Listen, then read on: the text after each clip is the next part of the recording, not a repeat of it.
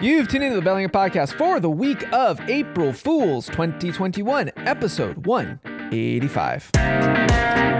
From that no joke city by the Salish Sea, I'm AJ Barcay.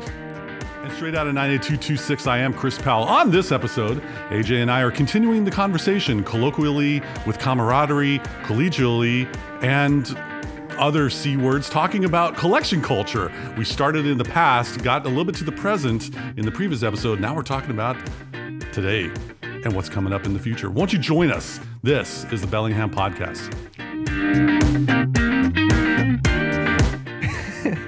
Hey Chris, how are we doing? Oh, just doing great. I love all of the audio edits that we're going to have to do for this episode. So when we have to socially distance record at Casa K. Powell's, there is a wonderful dog in studio audience, and she just woke up from a nap and had to go outside. And so there's a couple of rrrs and clicks as the doggy door swings. That's right. We have a studio guest, one studio guest. She's loud. She's got a piercing bark. She's a love mooch. That's my dog. Anyway, last episode, we were talking about collection culture, not cancel culture. 2020 called, they want their idiom back. Let's talk about how we can get a little bit more collection hobby chops set up in this digital era.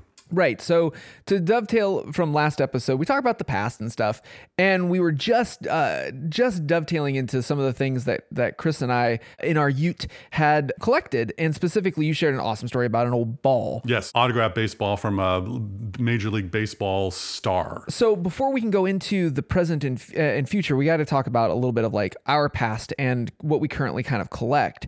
And so this is going to be an analog to what we're going to be talking about in today's episode, which is the future of collecting and collection. But it'll still be a TikTok. Oh, it will still be a TikTok. So Chris, why don't we start with you? So when you, either in your Ute or currently, like what is some of the things that you say that you have a hobby of collecting of? Growing up in a very small town in Washington State, I collected a great deal of sports cards, baseball, football, basketball. I had at one time, I was proud to say, because I collected with a source of pride, not knowing the investment value it could contain within. I had over 100,000 cards. Wait, what? As soon as Costco started selling boxes of baseball cards, that exponentially grew, not exponentially, it grew to about 250,000 cards. Some value, some of doubles, some of what they called commons, which are professional athletes that weren't as valuable as others. So sports cards was a big thing for me growing up. I learned how to quickly organize a set of 660 cards from the back, organizing by hundreds, then tens, then ones. And so that turned into my nerd things. Hey, fun fact. Girls in middle school love guys who can organize sports cards. Not talk. So mine's just about as nerdy, right? Yeah. So I was a big comic book fiend back in the day.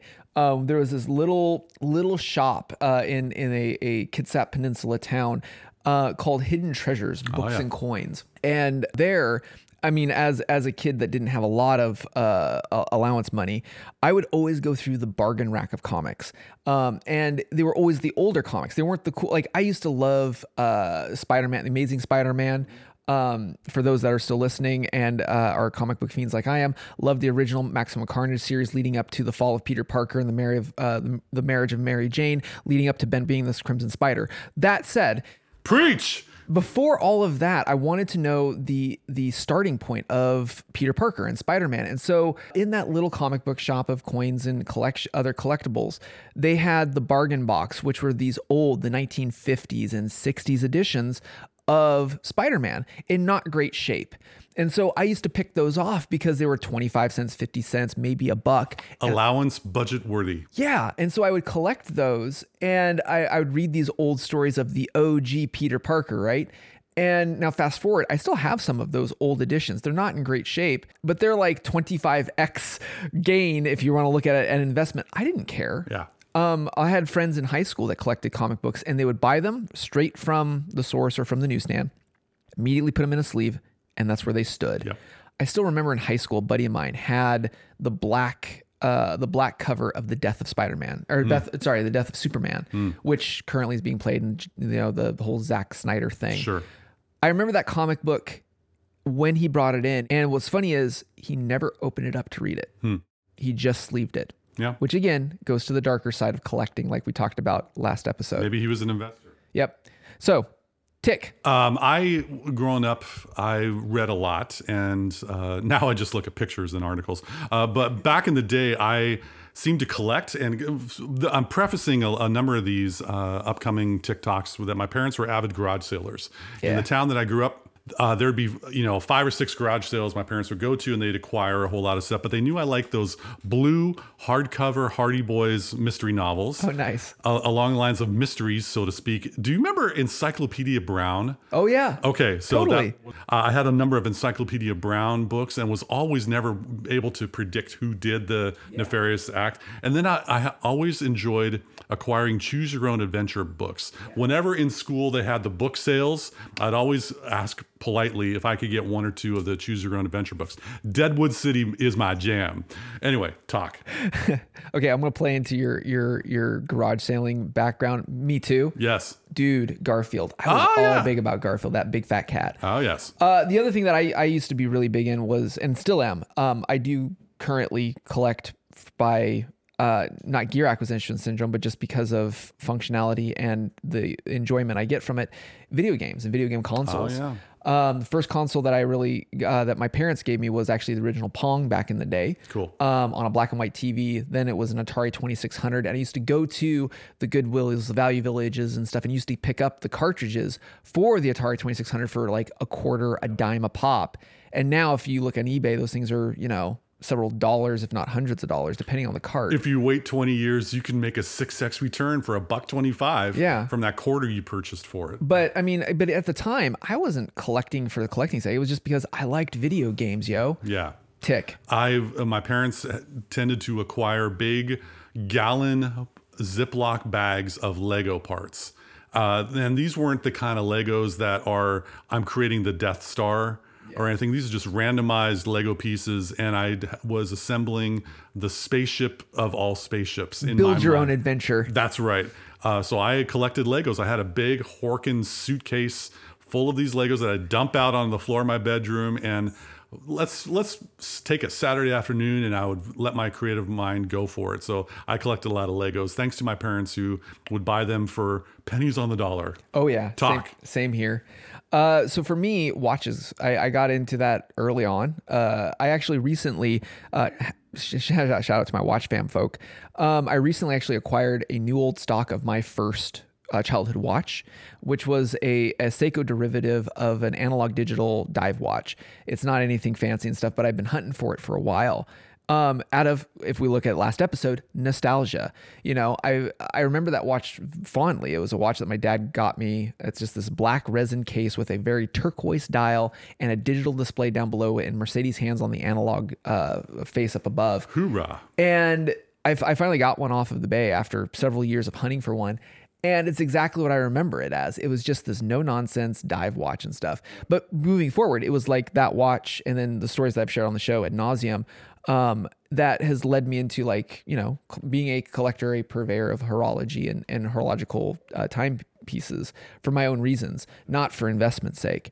But that's something that I still currently quote collect.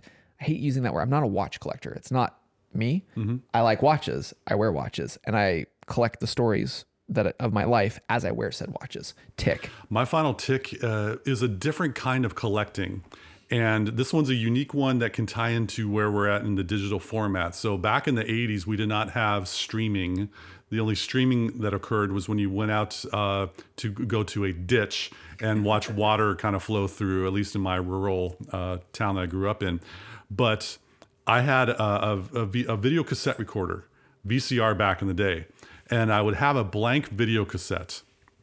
And one of the things I did was in high school, I would stay up from 12 a.m. to 2 a.m. and I would watch MTV's Headbangers Ball. Now, here's the thing. I was waiting patiently on my remote control for the VCR that had 2 buttons in order to record, because you had to really mean it if you wanted to record something, right? It's not just inadvertently hitting a button. And when there was the start of a video of an 80s rock band, hard rock band, metal band that I really enjoyed, bang, within like 4 or 5 seconds, I would record that video and I would collect videotapes of my Headbangers Ball videos to watch not at midnight to 2 a.m. on a Saturday night. Right. That was the precursor to digital acquisition of something of value for me, because, sure, you go on YouTube and you can go, so many other people of like mindsets have uploaded those VHS to digital transfers. But back in 1989, 1990, to watch Roxy Blues Rob the Cradle. You want to go obscure old school 80s hard rock, boys and girls? Check out a Van Halen ripoff, man, called Roxy Blue. That video, which was just a dead ripoff for Hot for Teacher, it was like a one airing and done. And that was just like Cats and Boots, Her Monkey. Who knows of this band anymore? Chris, I love the names. Like, Her Monkey? Well, this is a great kind of random username generator for when you go for emails accounts. Cats and Boots, Roxy Blue, LA Guns. Just think of all of the obscure Circle of Silence. Let's just go for it. That's a whole nother episode. I acquired 80s hard rock videos on videotape because, of course, all girls in high school love guys who watch 80s Headbangers Ball videos, right? Not. Tick. So my last talk is just outdoors stuff. I mean, as a kid of the outdoors, like I would go through boots like it was no tomorrow, or I would go rip through pants, or I've destroyed a few watches in my time. Like gear for me. You use what you collect. Yeah, for me, like, but I wanted to put it in here because like that's quintessentially like a fundamental like personality trait of me is like I will have gear to be used. Predominantly for the outdoors. Like I'm not big into tools. I do have tools and stuff, but the tools of my trade are typically that of hiking and fishing and adventuring and stuff. But outside of that, I do collect, microphones and stuff for, doing our podcast on KMRE 102.3 FM. Oh, that one that's community powered and streaming all over the darn world on kmre.org in your web browser of choice. Yeah, that one. Oh, that one. Very good. Okay. So to dovetail into this episode of the future of collecting, the reason why Chris and I went through our analog collections of our Ute to today is because right now there's a big buzzword of NFT. Yeah, no fun tonight. Or no non-fungible tokens. Wait. What was that middle word again? Fungible. Like fungus. Fungus. Something that grows on you. Like this podcast after 185 episodes. Go on. So this is built off of a lot of the hype that we've seen with the increase and rise of speculation under Bitcoin and cryptocurrencies. And FOMO. And the notion of blockchain, which I've said on the show several times, like for me, the interest in it is the technology of the blockchain, not necessarily the investment vehicle. And non-fungible tokens kind of bring this notion of how do we do this analog to digital conversion of collecting physical goods, like we just talked about, but in a digital sense, because digital copy and paste, and you have a replica of the original, right? Or go to your favorite website in some cases, and there's a link to be able to download a file, right? Which is an accurate, in a lot of cases, pretty darn accurate representation of the original object, item, art, whatever have you. Right. So with this notion of NFT, it brings something that actually the watch fam actually talks about a lot. When you have a watch, to justify who it came from and its lineage and heritage, you have this notion of provenance, which means that like for instance, Paul Newman's Daytona that sold for $5 billion. That we know that came from Paul Newman because of the custody of chain of custody, right? Of who had it and it got passed on, and that is how auction houses can sell something gangbusters because they know that the provenance of the piece. In digital, it's hard to do that because we have cut, copy, and paste culture where, the original Naya cat, the rainbow cat going through the GIF, right? You could actually have the original if you knew the originator artist of it, and there was a token that could be not faked or forged. No differently in the art world. Like, how do you know that Rembrandt is a Rembrandt? How do you know it wasn't forged? Rembrandt ain't around. We can't test the provenance short of the pigments and stuff, but that is all fakeable. So a non-fungible token is to try to negotiate the fact that this original digital work, whatever that work may be, a musical work, a visual work, is indeed the original, and you have that limited quote edition of that original work. It's approaching that attempt for authenticity. Correct. Of the actual thing that you're paying a great deal of money, fiat funds, crypto funds for. Right. And so what this has we've seen kind of skyrocket in recent is like these little pixelated like zombie pictures that got created, and now they're selling for hundreds of thousands of dollars. But again, it doesn't matter what it is right now. The hype is about this FOMO. Everybody wants to have, like, try to get one of these and got to collect them all, Chris, because you don't know which one tomorrow might be worth $100 million. Right, because we want to be on headlines and a news website.com to be able to say, yes, this little $50 investment turned into 7.5 million, because that's what we're pursuing, because we want to be able to post on our Facebook timeline, or excuse me, you who might have your Facebook timeline can post about, look at this great investment I have. Humble brag, I dare say not. Well, so again, like it's one of those. Did I just put a whole dour mood on this thing? No, that's the TikTok of the dark side of collecting. Well, I'm feeling kind of dark right now. I'm wearing mostly black. When do you not?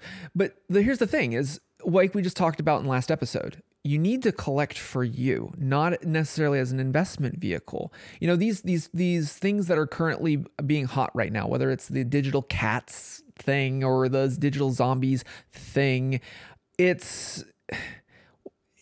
Does that piece of work really resonate with the people that are trying to do it? Or are they just trying to do it because they're trying to game a system, a casino, as it were?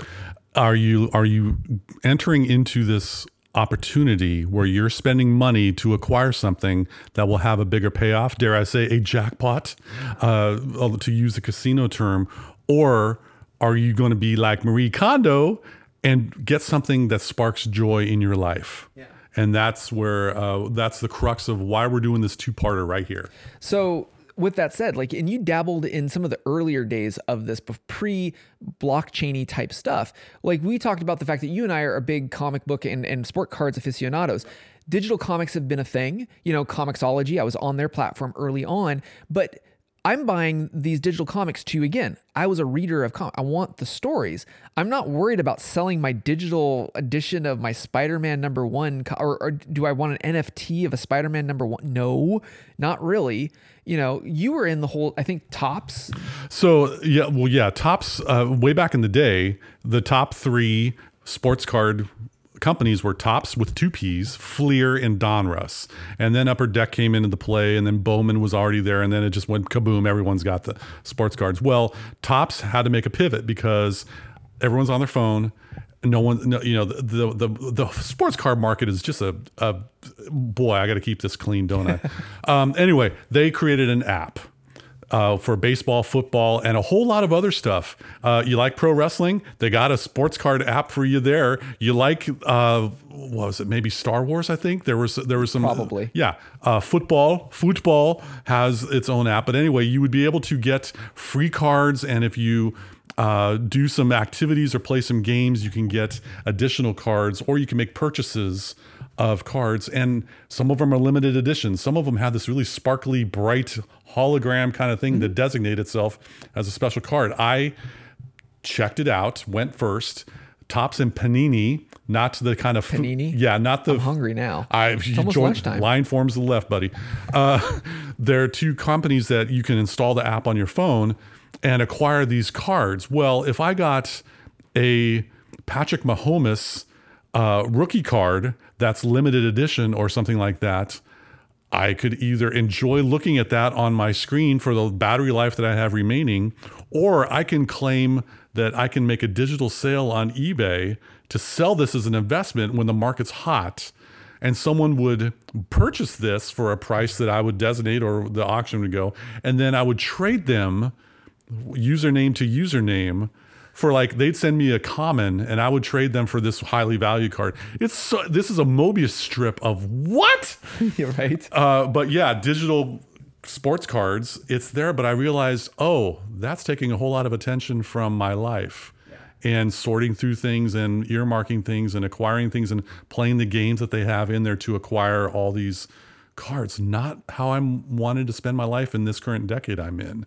So that was, yeah, digital sports cards are a thing, but there's a lot of other online types of hobbies, collections that can be occurred. So it went kind of from like, you had the analog cards to like this digital platform owned by the original publishers, right? Yes. And now the opening version of that would be like what we're seeing with NFTs, where you have an open blockchain system. Mm-hmm. It's a network that can be publicly vetted, etc.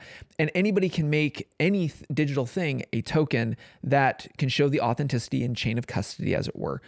Now, the thing about this versus the tops is, like you just said, like once you have it, how do you wire people money and usernames and stuff? It is a little bit of a trek to Mordor. Oh, yeah. To do anything in crypto. You know, full disclosure, Chris and I both have dabbled in crypto before. We're not, you know. Yeah, we don't know what the heck we're talking about. We're two knuckleheads that have gone first, but we're not the experts. Don't take advice from us in this current realm. Yeah, when it comes to any of the cryptocurrencies. But with that said, today it is a lot easier to manage doing this whole dabbling in Bitcoin or whatever. You know, you've got things like Coinbase, which is now like kind of the clearinghouse to get fiat into crypto.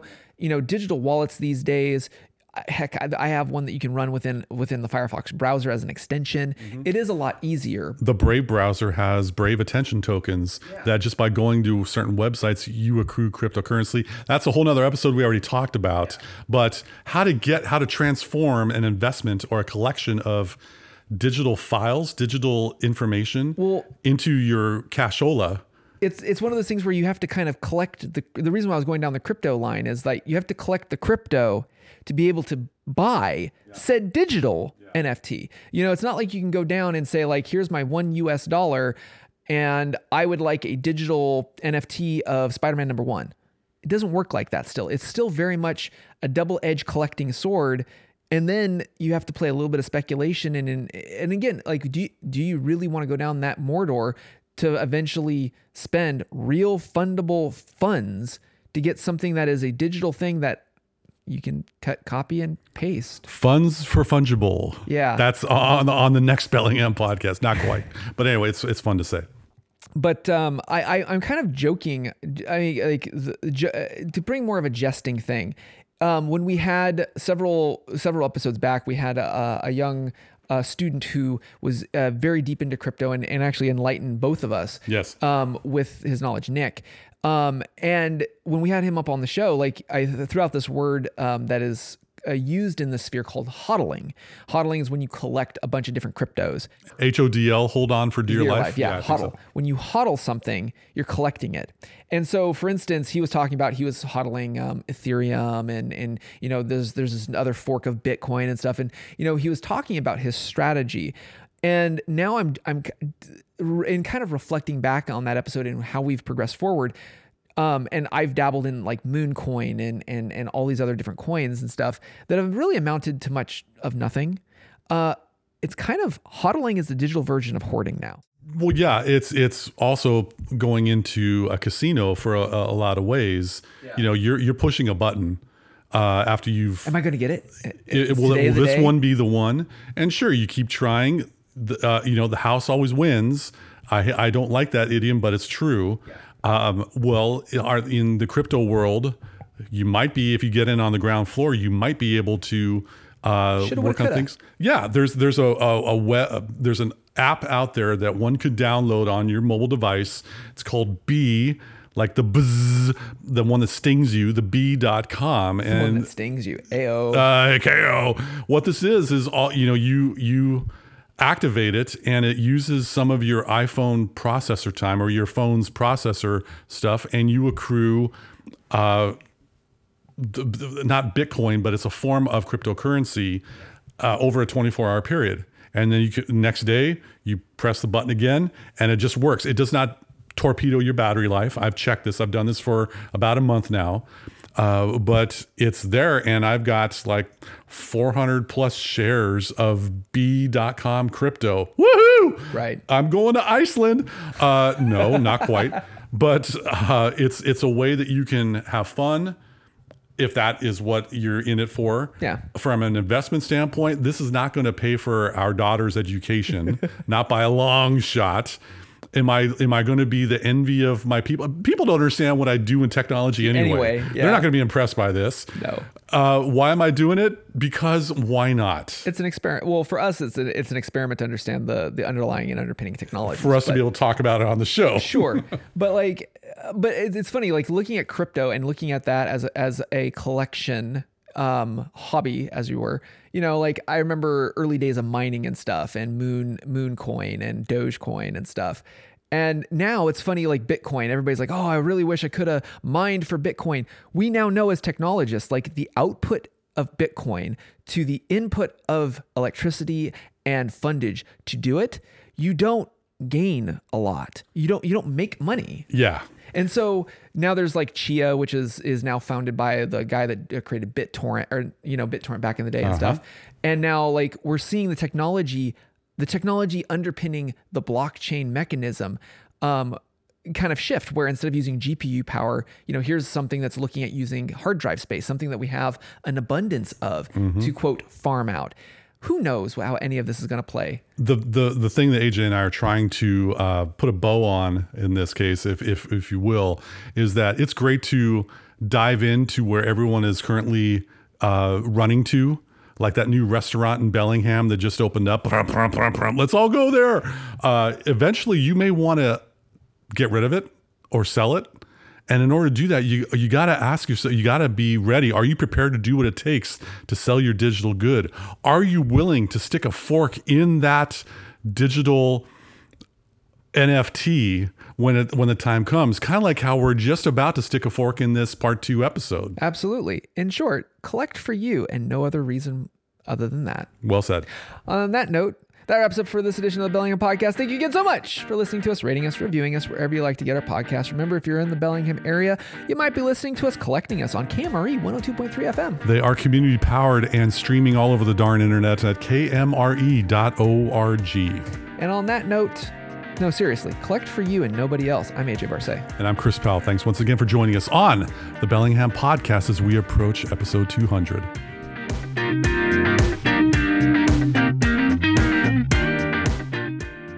We are collecting episode numbers, I guess. We have a large amount of episodes. Yes, they are in the archives. It's like Daffy Duck tossing all those gold coins up and down in the cartoon. I'm rich. I'm wealthy. I've got 185 shows. We will not have an NFT for episode 200. No, we're not.